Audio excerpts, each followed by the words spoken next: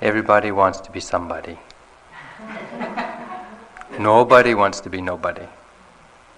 If there was ever a somebody who was really a nobody, then nobody'd really be somebody.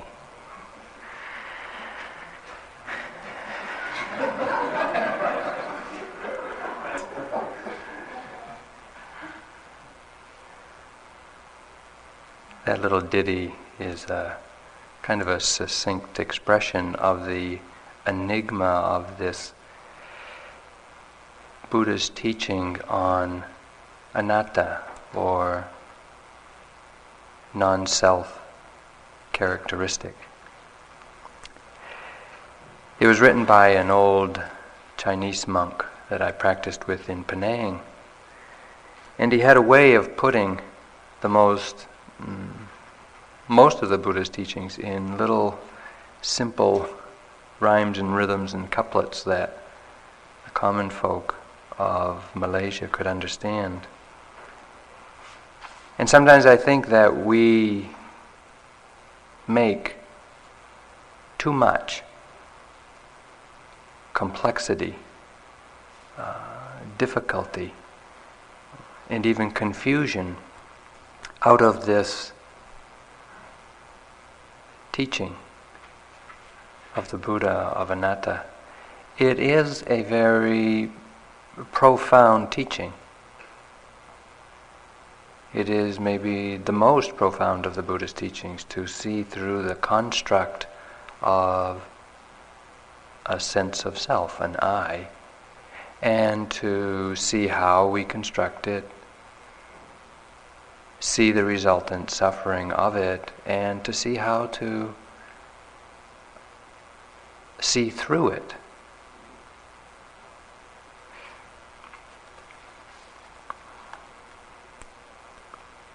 Tonight I want to add more words to this topic, but hopefully in a way that will not lead to confusion and unclarity, but will help you see that already each of you have had many experiences to confirm the Buddha's teaching.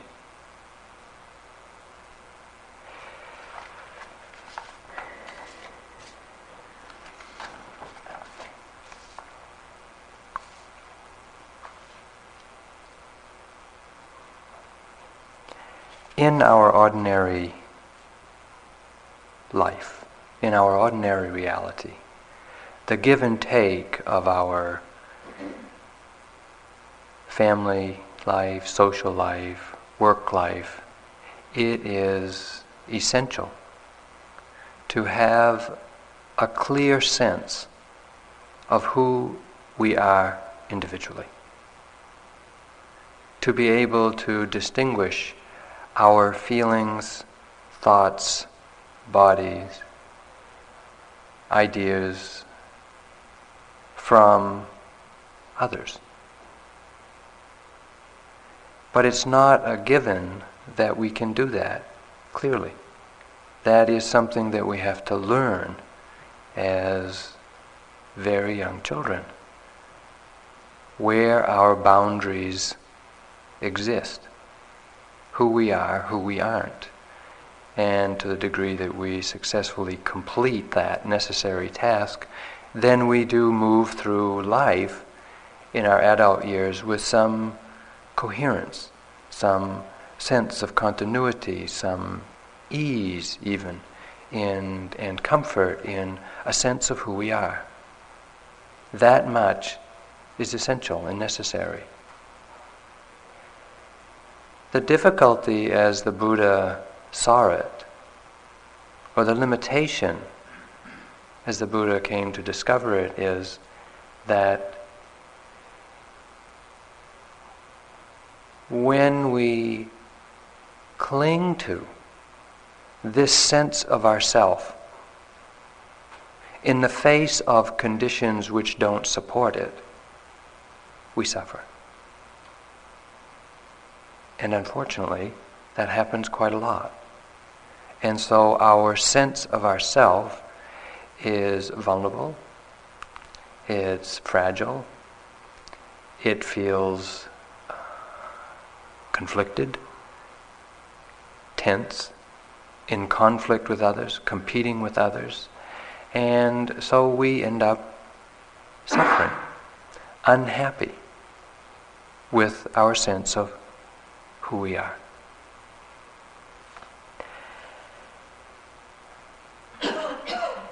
The difficulty comes only when we are attached to, identified with, whatever sense of self is being constellated in the present moment.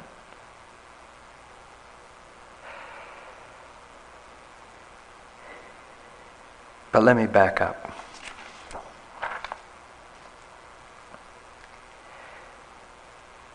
This belief that we have of a self is, in the Buddha's understanding, the operation of a single mental state called ditthi, wrong view, taking the wrong view of things. When we look at a scarecrow out in the middle of a garden with the shape of a human, clothes of a human, a rough appearance as a human, the crow mistakes it for a human. We don't. The crow has wrong view. We, on the other hand, are more sophisticated. It takes something as complex as the sensations we feel, the thoughts we have, the memories we have, the plans we have, for us to believe that this thing sitting here on the cushion is a human. When we look at this thing, this process of mind-body phenomena rolling on, we take it to be not only a human, but me. We, like the crow, suffer from wrong view. Attributing to this body, these experiences, these thoughts, these feelings, these memories, an I, or a me, or a mine, is the operation of wrong view in the mind.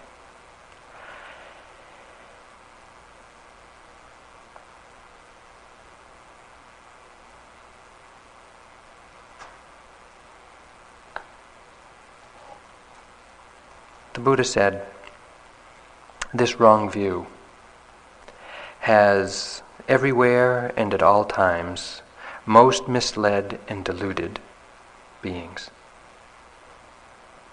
And so it's not a mere 30 years or 40 years or 50 years of identifying with this particular body, this particular set of conditions which we're dealing with here. We're dealing with a pervasive view of all beings, of all of our innumerable existences, if you happen to believe in that. A very thickly, deeply conditioned, repeatedly believed wrong view. And so when we come to sit, come to look closely, we come with this view. And we undertake our practice from a place of believing this view, this wrong view. And so it is difficult for us to hear and confirm from our own experience here this teaching of the Buddha on wrong view, construction of self, and the insight into the non-self characteristic of this phenomena.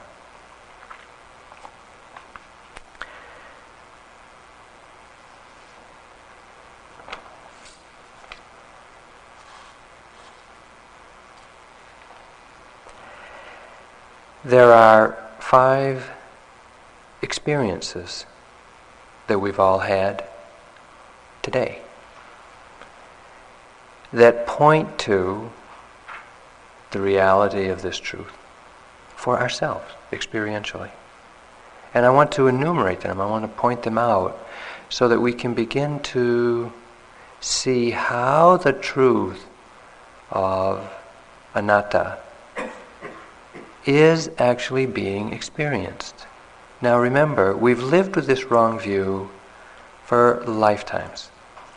How are we going to recognize when it's not there? It's something that is so intimate to us, so woven into the fabric of our understanding, that we may not see it. We may not see its operation. We may not see it when it stops operating. So these 5 experiences that I want to identify, talk about, expose a little bit, they are really the 5 khandhas, the 5 aggregates of clinging, the 5 aggregates of suffering that Kamala spoke about a few nights ago. But I want to unpack them as we experience them here in retreat, so that we can begin to see for ourselves what the Buddha was pointing to. So the first experience is of the aggregate or the khandha of citta, or the operation of mind, the operation of thought, really. And what we do with thought is construct a sense of self out of our personal history.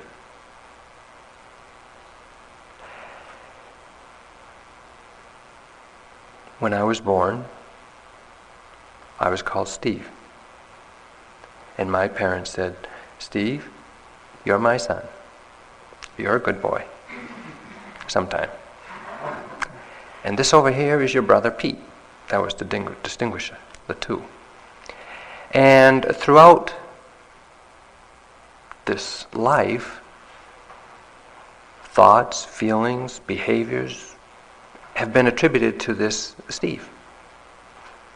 And I can prove, that I exist because, I have a birth certificate and a lot of photos when I was a little kid, and, school records and cards, report cards, and, bank statements and a social security card and all kinds of things. So I know I exist because I have all of this stuff accumulated to this person, Steve, me.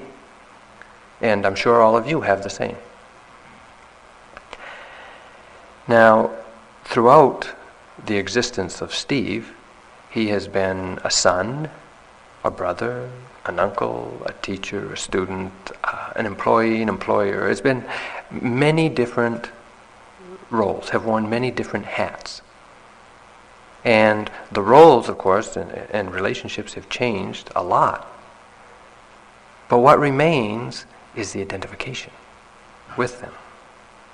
Identification has no morality, so to speak. It's really fickle. It can transfer its allegiance to anything. Whatever's happening, we can get identified with.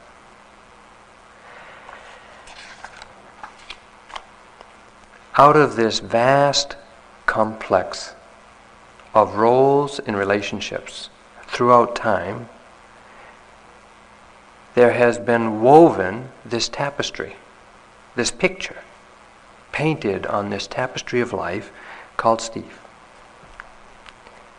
But each thread of that tapestry is, as we are coming to discover here, an impermanent, an impersonal, an almost insubstantial event. And yet we take a bunch of them, weave them all together in a colorful way, splash some paint on it and say, "That's me." the complexity and the compact complexity of this whole tapestry of events creates the illusion of a me, of a self, of something here to whom all of this is happening.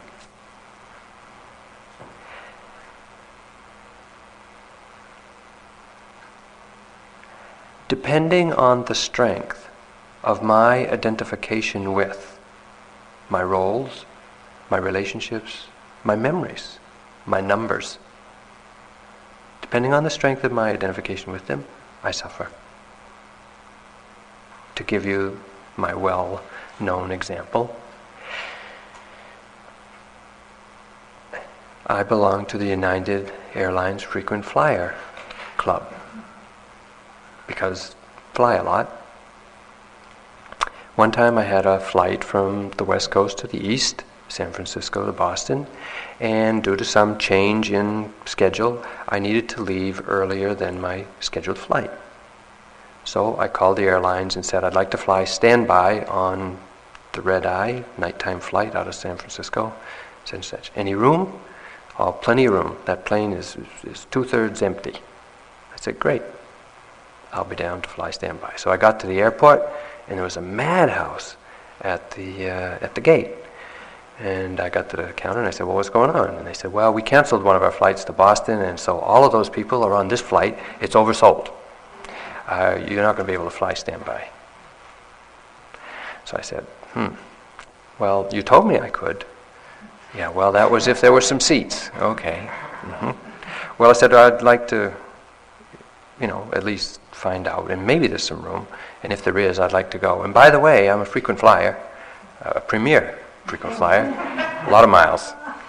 So they said, well, you can wait, but not likely. So I waited, and the plane was boarding, and so they were calling the rows as they do, all the first-class people, and then all the premiers that had their ticket, and they tried to get people on to get the plane out of the gate on time. So everybody was filing onto the plane, and everybody was on, and there were 3 of us that wanted to fly standby. And so they said, well, we don't know if there's any seats yet. Come on down, walk down the entryway, down to the door of the plane, and when we get everybody set down, if there's any seats, then you can get on. So I said, okay, I'm the frequent flyer. Remember? So I made sure that I got in the front of the line of those other 2. So they finally got everybody set down in the plane, and they looked around, and way up back, between these 2 great big guys, there was this one seat in the middle, the most unwanted seat on the plane. But they said, well, you can have that seat. And I said, great. I'm happy. I'll get to Boston on time, and no problem. So I went and sat down and was putting my stuff away and settling in, and they found another seat for the second person waiting to fly standby.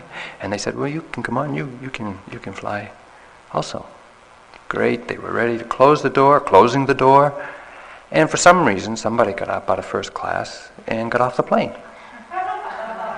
So they called back this third person that was flying standby, who was this young fellow with dreadlocks and shorts and everything he owned in a knapsack, and they said, come on, you can fly standby. Put him in the first class seat. I was unhappy. I was really unhappy, because I was the frequent flyer with the most miles who should have got the best leftover seat, right? Wouldn't any of you think that? Well, I tried to protest, but they said, no, we're leaving on time, sit down, you got your seat, you're flying standby anyway. So I was really unhappy. So for the first half hour of the flight, I was composing my letter to United Airlines complaining about my treatment because I was a frequent flyer who, da-da-da-da-da, you know how we do. I am who I should be, the frequent flyer, and I should get preferential treatment. Well, a half hour into the flight, I said, well, I got another 5.5 hours. Is this how I want to spend my next? No. So I said, well, what's going on here? I'm sitting on the plane. I'm getting to where I want to be on time. Good. Let it go. Let that, be generous. Let that other fellow have the first class seat. So, something just, for once, I was able in that situation to see clearly enough to let go of my identification with being a frequent flyer who should get the benefits of being a frequent flyer. So I let go and, made the trip, and it was fine. What actually happened there? I got identified with my role, my relationship to United Airlines, my role as a frequent flyer, and with that identification, I was suffering. When I could let go of the identification with that frequent flyer status, everything else remained the same. I was on the plane, I was still a frequent flyer, I still had all the miles, I was still going to get to Boston on time. Everything was the same except I wasn't suffering. To the extent that we can let go of our identification with our role, our relationship, to the extent that we can let go of it, we stop suffering. Everything else stays the same. If we find ourselves suffering here, I'm a yogi, I should deserve something. Anybody found themselves in that role today? Probably. Or any other role that we take on and hang on to, we suffer. When we let go of the identification, we stop suffering and everything else remains the same.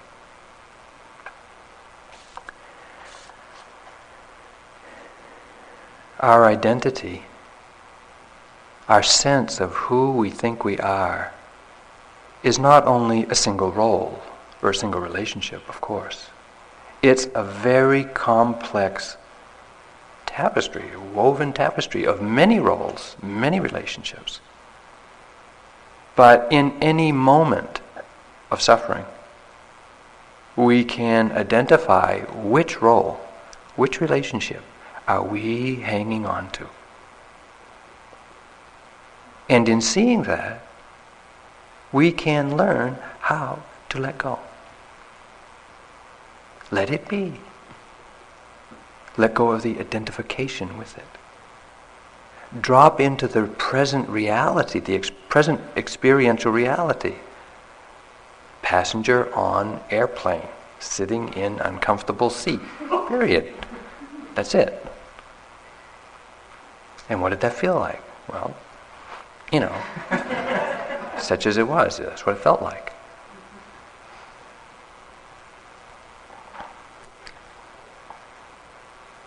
Here we get the opportunity, of course, to look at the infinite variety of identifications that we fall into. You don't have to give up that role or that relationship. We only need to let go of our identification with it in order to stop suffering.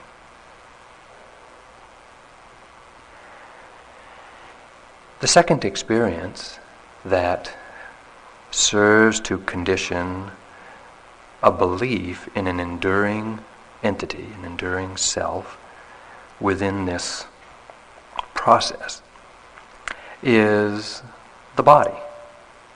The body is one of the 5 aggregates. But I want to speak about what we perceive as the continuity of the body, because that is what we get identified with, as well as the appearance of the body. Now there's an obvious continuity of our bodies from the time we're born till now. I was just talking to someone in the staff dining room, and he said, my childhood friend, said that I don't look any different than I did when I was 10 years old. And this woman was 40-something. Of course, she looks a little different, but there's a recognizable continuity from age 1 to 10 to 10 to 20, 20 to 30, 30 to 40, and for some of us to 50 and more. Now that pattern may have its underpinnings in genetics, but increasingly we are hearing about and even discovering for ourselves how much of our body, how much of our appearance is really the manifestation of our mind. What chronic patterns of holding the mind is engaged in is written in our body, on our body. We act it out physically.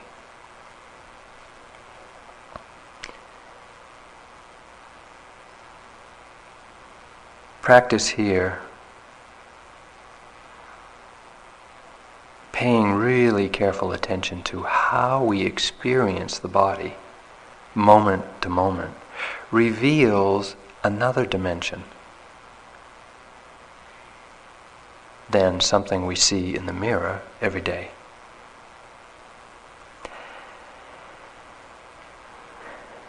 At times we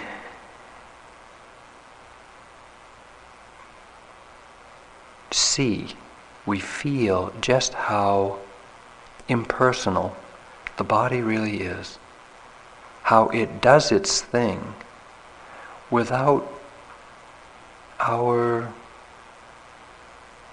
input, without our control, without our permission even. And so we have to ask ourselves, whose body is this that I'm inhabiting? Take, for example, your senses, your ears, or your eyes. How do your ears work? How do you hear? Do you say, okay, now I want to hear something? Now I don't? Do we make it work? Do we make that happen in any way? Or is it just an automatic thing? You know, a sound comes, hits this little place in here somewhere and gives rise to hearing consciousness. In some ways we don't have anything to do about it. Same with seeing, with smelling. Some of us wish we could turn off our senses sometimes. Smelling, hearing, seeing. But we can't.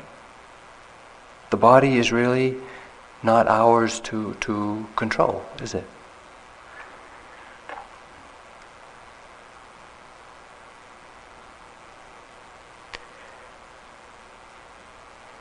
When we pay attention to the sensations in the body, how we actually experience the body. You know, we all have studied some degree of anatomy. We know, there's skin, bones, muscles, organs, stuff like that. And when we pay attention to how we actually experience this body, what do we discover? Throbbing, pulsing, tightness, tingling, vibrating, hardness, aching, pain, stretching, tension, tightness. Where's the bone in that? Where's the heart in that? Where's the blood in that? Where's the muscle in that? There isn't any. Experientially, the body is just these elements of sensation. The Buddha described them as the four elements of earth, hardness, softness, lightness, rigidity, gentleness. Air element, stiffness, tightness, tension, pushing, pulling, pulsating, vibrating. Heat, or the fire element, heat, coolness, lightness. And the water element, cohesion, stickiness, fluidity, flowing. So the Buddha saw these four great elements bubbling along, creating the illusion of my body.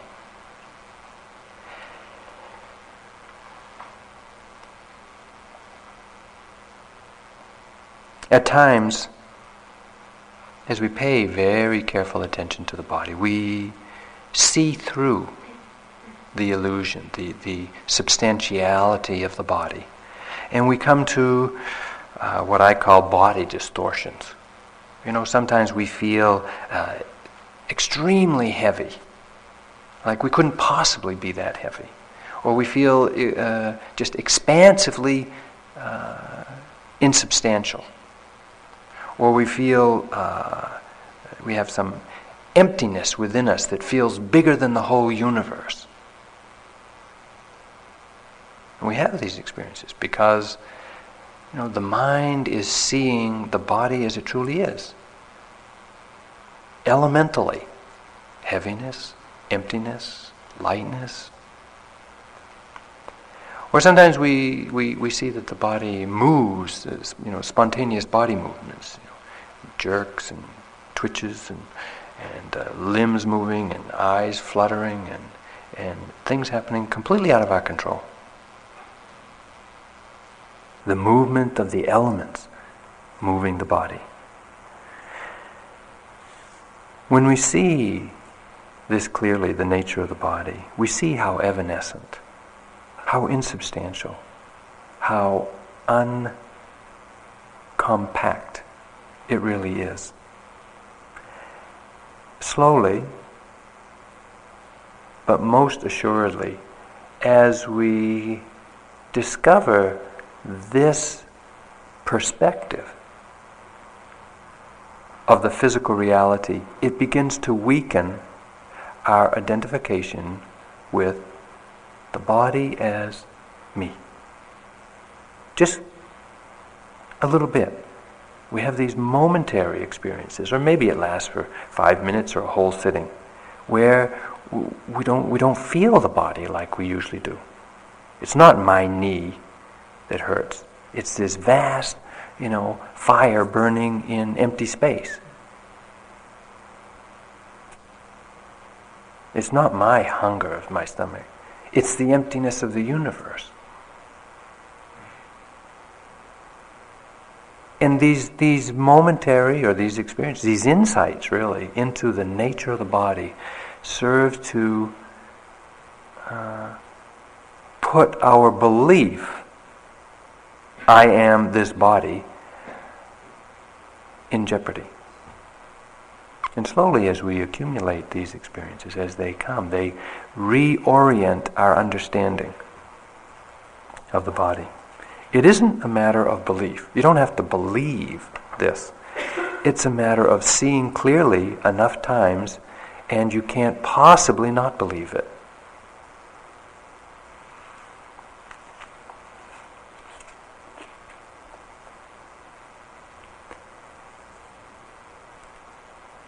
The Buddha said, or to paraphrase the Buddha, the entire universe is found in this body.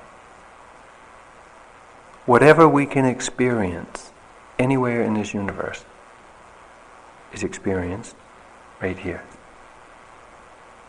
We don't need another one. We don't need a better one, or a younger one, or a nicer one. This is good enough. The whole universe, whatever can be experienced, is experienced here.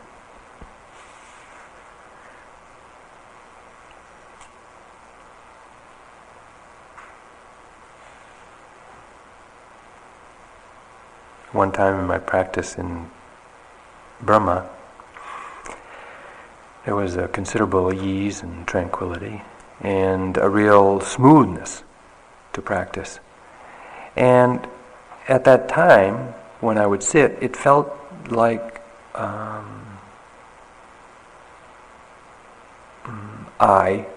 say I, but there wasn't one very solid. It just felt like evaporating was happening. Pretty insubstantial stuff. When I would walk, even to lunch or whatever, it felt like I was naked, transparent. The wind blew right through me. It's like I wasn't there. It felt like I didn't have my robes on, and more than once I was walking and had to kind of look at myself to make sure that I was covered, because I thought people could see right through me, or through my robes. It was very kind of an uncomfortable feeling, but the lightness was nice. Very insubstantial feeling, very evanescent, very just so insubstantial. So I went to my teacher at that time, Sayadaw Ulekana. And I told him what I was experiencing, and he said, and now you know what it was like when you just came out of your mother's womb, when you had no identification with your body.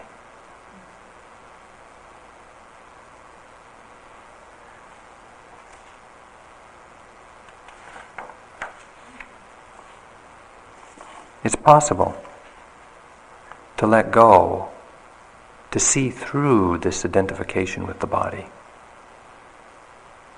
to not claim it as me or mine, but rather this temporary,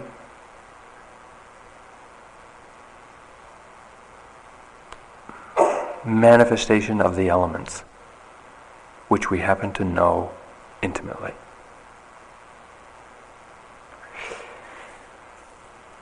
And we all have that, momentary. We get glimpses of it here. We shouldn't dismiss these momentary glimpses of seeing through the solidity of the body, seeing through our identification with it. Even just a temporary passing glimmer, or sometimes the whole sitting, when the body is just not the playground of our attachment and aversion.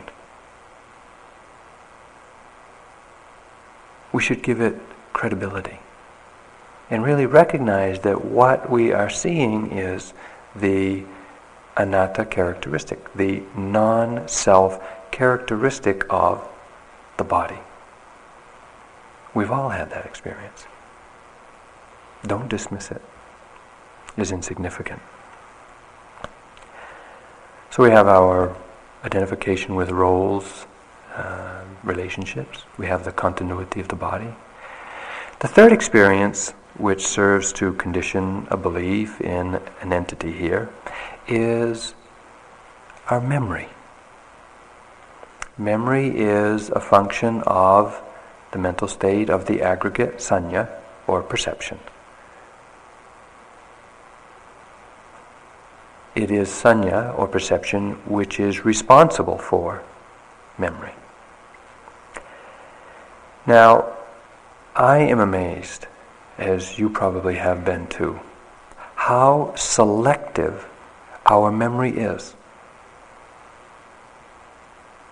Most of us probably can't remember what we had for lunch 2 days ago. And yet, some insignificant comment or criticism of 20 or 30 years ago can bug us for weeks. Isn't it true? And that memory, 20 years ago, somebody said, "You jerk," or something like that. That's the one we get identified with. That memory.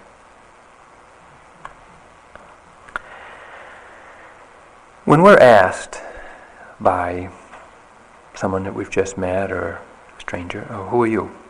we usually lay out this litany of memories, things we have done, as a display of who I am.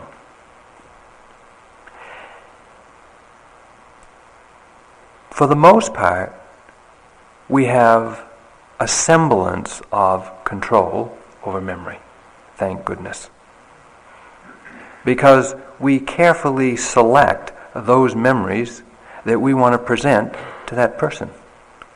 And so we can preserve the illusion of a continuity of me from then till now by repeatedly reaffirming this particular litany.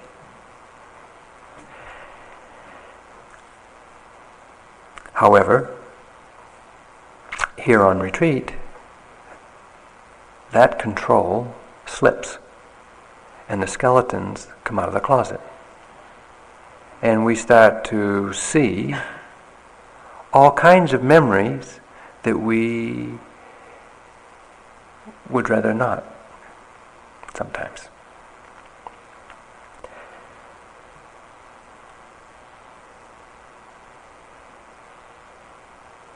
when we are uncovering, as we do, our past, our personal history, a function of mindfulness, a process of letting go of all of our accumulated stuff, we inevitably come across painful memories. And the reason they're painful is because we hang on.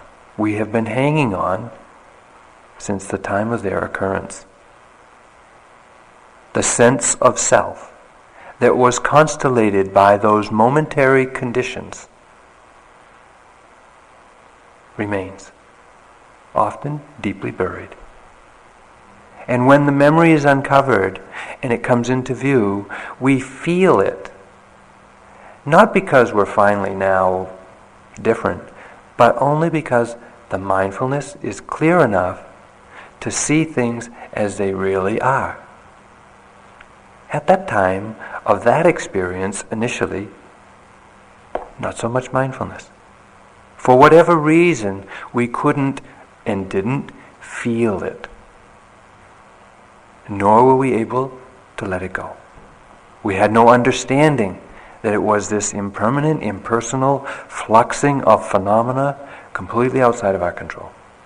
And so we got identified with it. We grabbed onto it and said, this is me. This is happening to me.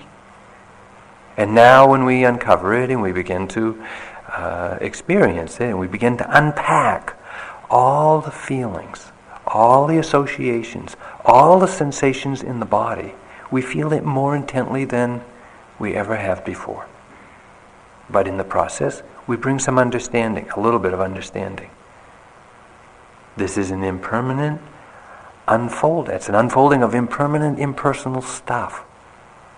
If I can see my way through identification with it, let it pass as the fragments and bits and pieces of jetsam and flotsam from the past, let it go.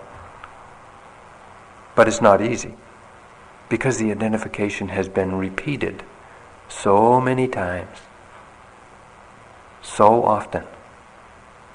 We have to see it again and again and again in order to see through the construction of that sense of self, and to see that this is just a passing show. Sensations, thoughts, memories, feelings, images, and not claim it. Not paste it all together with the glue of identification.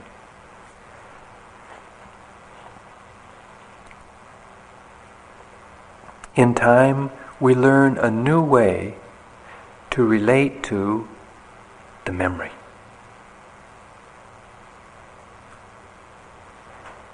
The memory remains, but the emotional identification, or the identification with the emotion, the identification with the sense of self that was constellated by those conditions, is let's go.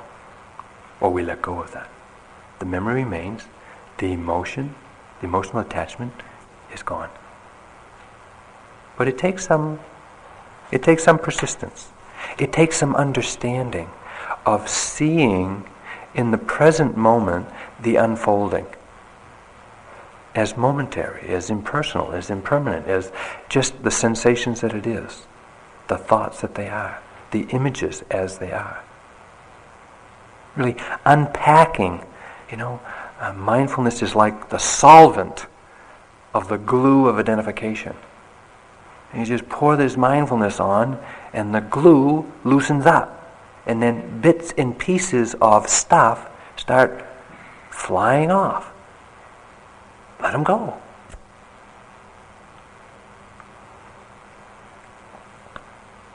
It's really helpful to acknowledge memories as remembering.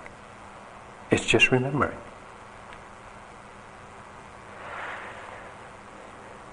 Now, it's not only unpleasant memories.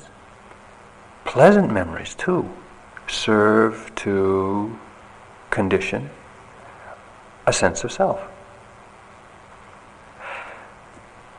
One time I was practicing in Burma, and in the course of practice there had been a long period of very, what we would say, good practice. Very good continuity, good clarity of noticing what was arising and passing away, and really distinct, discrete, continuous phenomena. All four foundations of mindfulness. Really, anything that any of us would say, oh, this is good practice. And then, practice took a turn. And it wasn't so clear. And it wasn't so compact. And it wasn't so smooth. And it wasn't so obvious that this was good practice. It felt terrible. It felt like I was back at day one. It's amazing. We can be practicing for weeks, months. And a day comes along and we think, God, just like first day. How does that happen? Nevertheless, it was a time of having to make, again, continual effort. Just every moment, just having to start over again, drifting off, starting over again, drifting off, starting over again. Thinking that my practice is really gone. It wasn't this way last week. What happened? So I went and told U Pandita what was going on, and I said, my practice is not so good. It's like I'm starting all over, day one. It's just, and I explained to him exactly what I was experiencing.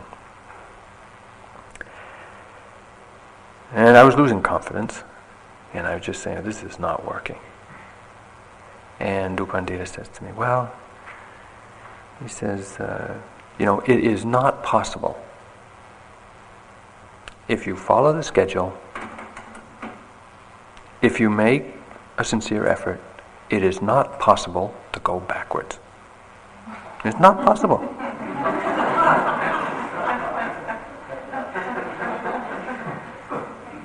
What a relief.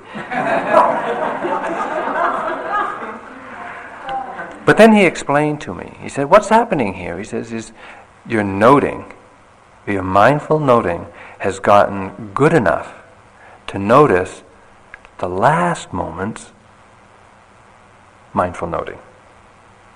And so what's actually happening is mindfulness is noticing the end of the previous mindfulness. And the space in between those two feels like nothing. Feels like the end of practice. It feels like you're starting over the next moment. That mindfulness ended. Next moment, got to start over. And this next moment notices the end of that moment. So what he was saying is, mindfulness is just noticing the end of a previous moment of mindfulness. There really is no one being mindful. Radical impermanence. The discontinuity of consciousness. How are you going to handle that? Here I am. I've been struggling for months, trying to get my mindfulness together. Now he tells me there's nobody being mindful. Well, that's what it felt like. Or that isn't what it felt like, but it was a good explanation.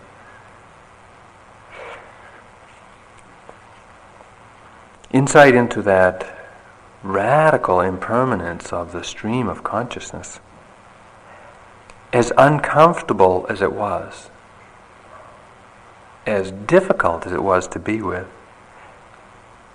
one of the necessary ingredients or one of the necessary insights for undermining this very tenaciously held belief in there being a me who's meditating. There's not. Mindfulness is being mindful. We can see this. We get glimpses of it. Don't dismiss those momentary glimpses of the fact that mindfulness does the work. You don't.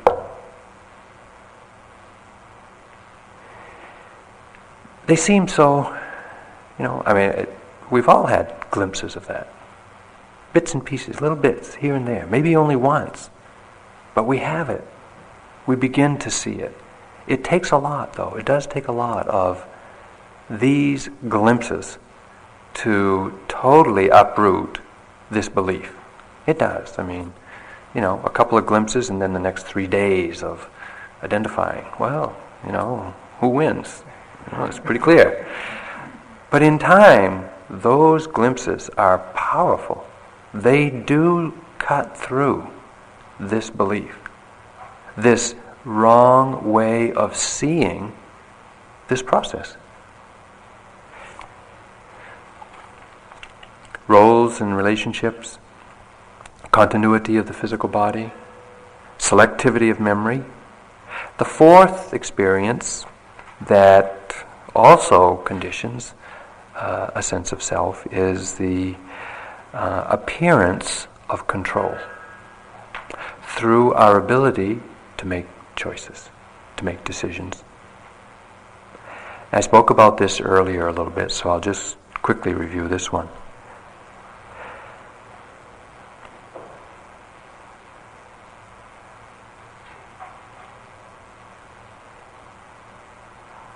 Most of us believe,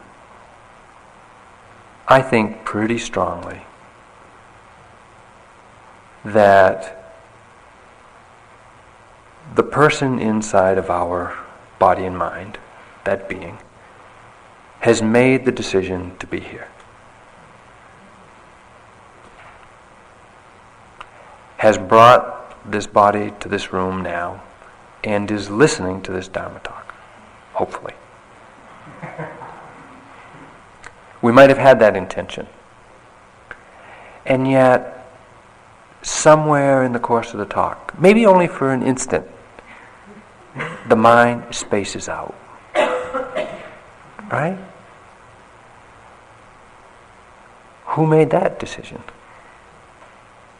Who made that choice to leave? For the mind to just go away.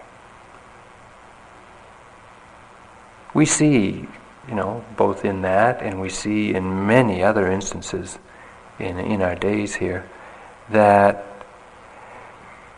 we're often on automatic pilot and we don't know who that pilot is.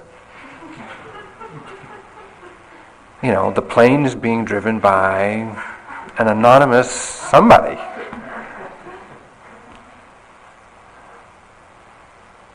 And yet, our conscious, our rational, our kind of believable understanding is that I'm in control. I make the decisions. I'm the one who's choosing to be here and to do this. I think I asked you once before, but let me ask you again. You come in, you sit down, and you tell your mind, okay, be mindful for the next 45 minutes. And you tell the body, be comfortable. And then you just close your eyes and wait for the time to go by. And somewhere in the middle of sitting, the knee starts screaming, or the back starts screaming and saying, pay attention to me. Pay attention to me. I hurt. And so we start the debate. Should I move or not? Should I adjust my posture, get some relief, or should I endure it, bear it, cut through it? We've all had this debate at least once in this retreat. I know. Okay? So who's debating who? Right? The pain is debating the mind. And so the mind, fear arises in the mind. It says, I better move, I'm going to hurt my body. Permanent damage. And confidence comes in and says, no, wait a minute, I can endure this. This is not so bad. I've sat through this before. I'm going to do it again. Aversion arises, says, I don't like this pain. Equanimity arises and says, wait a minute. Let's approach this thing gently. Give it a little space. Let's not demand anything of it. And desire says, I want some relief. I don't care about this spaciousness. I just want some relief. And boredom says, I've seen this before. What good's it to see it again? I've watched this already. And doubt says, what's the benefit of sitting with this pain anyway? Right? And we're all ready to squirm, but we say, wait, that's just an impulse, that's an intention. I'm not going to move. Just notice that. And this goes on for, 5 minutes, or 5 seconds maybe. Maybe 10 seconds. Then we remember something somebody said, see if you can sit with it for another minute. So I say, okay, I'm going to sit with it another minute. After 59 seconds, the mind starts screaming again. At some point, we either move or we don't. Or at many points, we either don't move or we do. Who made the decision? It is very difficult to see what conditions behavior. Very difficult to see it. And yet, kind of off the top, we say, I know what makes me do what I do. I choose to do it. But when we look really closely, what do we see? We don't choose anything. Conditions play out. And at some point, if we move, fear conditions intention, the intention conditions the movement. Where are you? Are you the fear? No. Are you the intention? No. Are you the movement? No. Where are you? You're not there. Yeah? You've gone home. Automatic pilot again. This is what we see. You should really pay attention. This is what we're seeing. We're seeing when we go through that debate, and it's good. It's good to pay attention to that debate, whether to move or not, because in it is revealed the selflessness of this process. You see? We've all had that experience. We've all had deep and profound insight into anatta already. Good. It's these experiences that begin to really cut through this illusion that we are in control. This identification with volition. And this is Chaitanya. Another one of the aggregates. And we get identified with it. We think, I'm in control. But we're not. And when we see that, instead of feeling bad, we should be elated. Great. Good insight. I'm not in control. We're still responsible for whatever the body does, though. Don't forget that.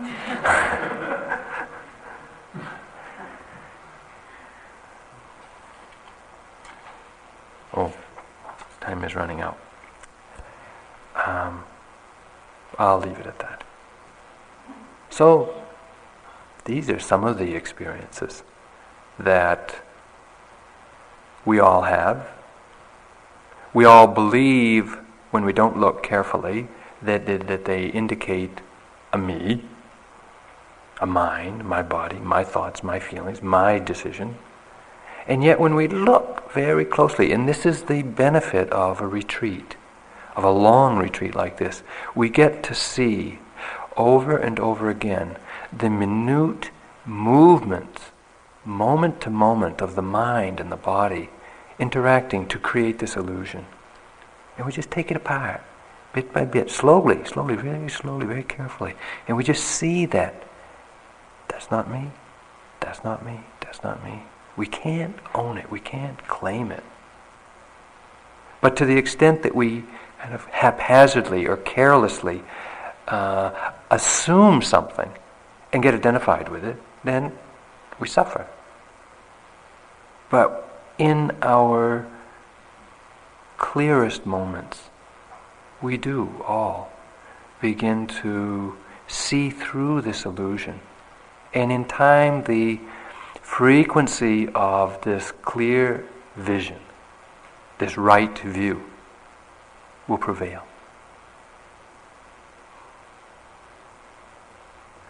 So let's sit for a minute.